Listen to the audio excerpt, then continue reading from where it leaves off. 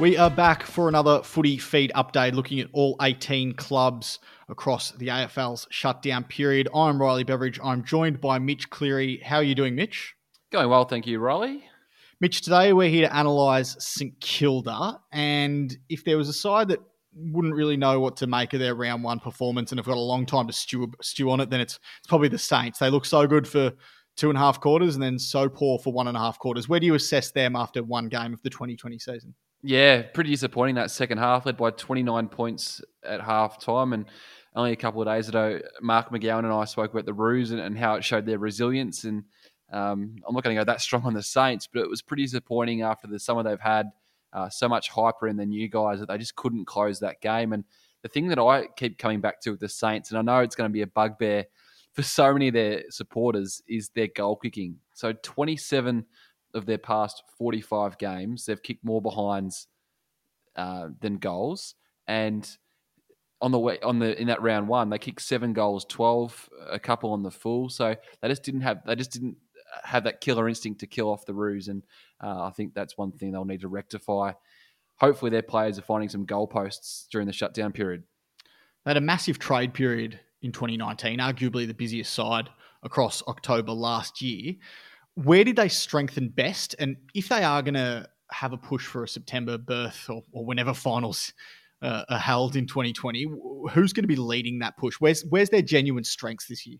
Yeah, I think the midfield speed was one thing they really wanted to identify. So you look at their midfield from last year, Jack Steele, Seb Ross, Luke Dunstan, they're all capable of picking up 30 touches on their day. And Steele played that lockdown role. A bit more of the chat this year with him at the Saints was allowing him to be just a pure ball-hunting midfielder.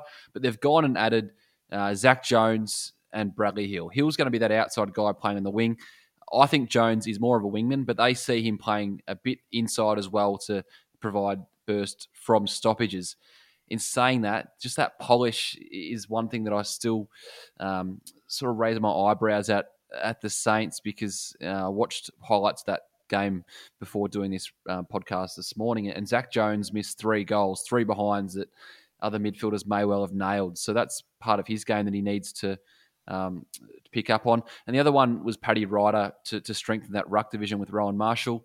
I think Marshall was one of the revelations across the whole competition in 2019. They went and added Ryder so they could play half-half in the ruck and attack. But again, only 1 goal between the pair of them in round one. So I think the ruck, that midfield speed are 2 things they'll be hoping for when round 2 resumes. Just on the midfield, is it good enough to get them into the finals? Do you think the midfield batch that they've got, I mean, it's where a lot of sides get their drive from. Is it going to be enough to get them into the top 8?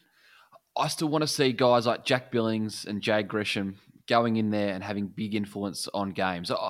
Steele, Ross, Dunstan, they're nice pieces. And Seb Ross, another BNF last year, and Steele podium in that BNF again. But they're just not match winners. And I think Bradley Hill is a match winner, but have we seen it all that often? Probably not. I think Gresham and Billings are those type of guys, but I want to see it more consistently and on a bigger emphasis on those 2 players. Now, we love this space, the trade space. I look at St Kilda now, and I think they brought in 5 or 6 players on pretty big money at the end of last year. Do they have the ability, both cap wise and draft asset wise, to make a few trades to go after someone like a Jordan De Goey, for example? Well, a big part of what they were able to do in last year's trade period was bring in all those guys and not trade away their future pick for 2020. So they do hold this year's first round pick. The Saints are obviously hoping that's going to be in the late teens when they move up the ladder, but that was probably pigeon. And we spoke about it last year's trade period, didn't we, Riley, that it was going to be sort of on the back burner for Ben King. He re-signs now at the Gold Coast, so they do now have that to play with. And that's where I look at a guy like Jordan De Goey. The Pies are going to, because he's not a free agent, he's going to need to be traded out of Collingwood. The Pies are going to need to facilitate a trade with whichever side does come after him, provided he does leave. And that's still more against the odds than him actually staying. I think he's more likely to stay, to be honest. But when it comes to the money, heading into last year, the Saints had the most money to play with they were least spending least on their salary cap, which meant they had the most underspend and the most money to be able to go and splash on Hill, Dougal Howard, who's coming on a 5-year deal, Zach Jones, and even Dan Butler, who would be on some nice money. So I now question whether they've got the money in their salary cap, having done what they did last year, to go and get a Jordan Goey. Whereas 2 years ago, when they threw $1 million a season at him, absolutely they would have. But now I'm starting to think it may be a struggle for them, given what they did last year. If you're looking at their list situation, I know they've been to quite a few drafts over the last 4 or 5 years, but they obviously gave away a lot of draft capital to get in the guys that you mentioned there, Bradley Hill, Dougal Howard, Zach Jones, those type of players. How much of a consideration would that be, that they probably do need to reinvest in some young talent at some point of view when they're going after guys like Jordan Goey? What are they weighing up in that situation? Like, do they need a first round pick, or can they afford to continue on this investment and this splurge on talent from other clubs and not take an early pick into potentially 2 straight drafts? Yeah, it's a great point. And I think we go back to a couple of years ago, they went and got Hunter Clark and Nick Caulfield. Caulfield couldn't break into that round 1 team. And that is a concern for me, that a guy taken in the top 10, entering his 3rd year of AFL footy, is not in the round 1 team.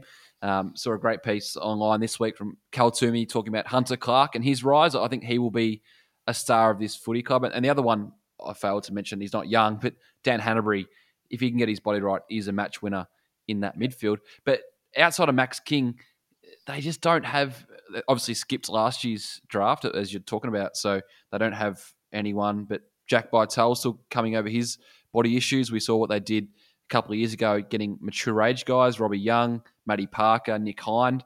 So that young core of guys, 18, 19, for a club that's continually missing finals, is going to be a hole in years to come. And that's why it's a great point you raised. Do they go and get a De Goey, or do they go to the draft with what could be around a pick 10 and go and get the next kid? Because when these top-end guys they've got right now start to filter out of the side in 5, 6, 7 years' time, they're going to be hoping that they've got quality that they've picked up in the 2020 draft at their disposal.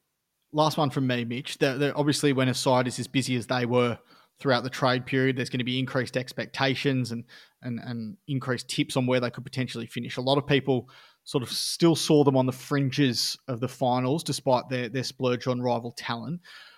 Are they good enough to make finals? Do you think, should the season start up again, hopefully it'll start up soon, are St Kilda going to be among those sides that are genuinely in the finals mix? I think they are. Their best 22 is a good side. And I think players that we saw miss round 1, Jack Sinclair, Josh Battle, I see as a quality player, and that was a bit concerning for me, a player out of contract in Josh Battle who wasn't in that team. We mentioned Nick Caulfield. So the depth all of a sudden is there at St Kilda because they go and get these guys they did last year, and the depth all of a sudden grows. But looking at that round 1 performance, there is still a lot of holes in this team. I think they're good enough. I don't think they make it. Brett Ratton's got 3 years on his contract. If he's not making finals by season 2, then alarm bells will start to come, I think. Mitch, thanks for your time today. And don't forget, for all of the latest news throughout the game's shutdown, you can keep clicking back to afl.com.au and the AFL Live official app.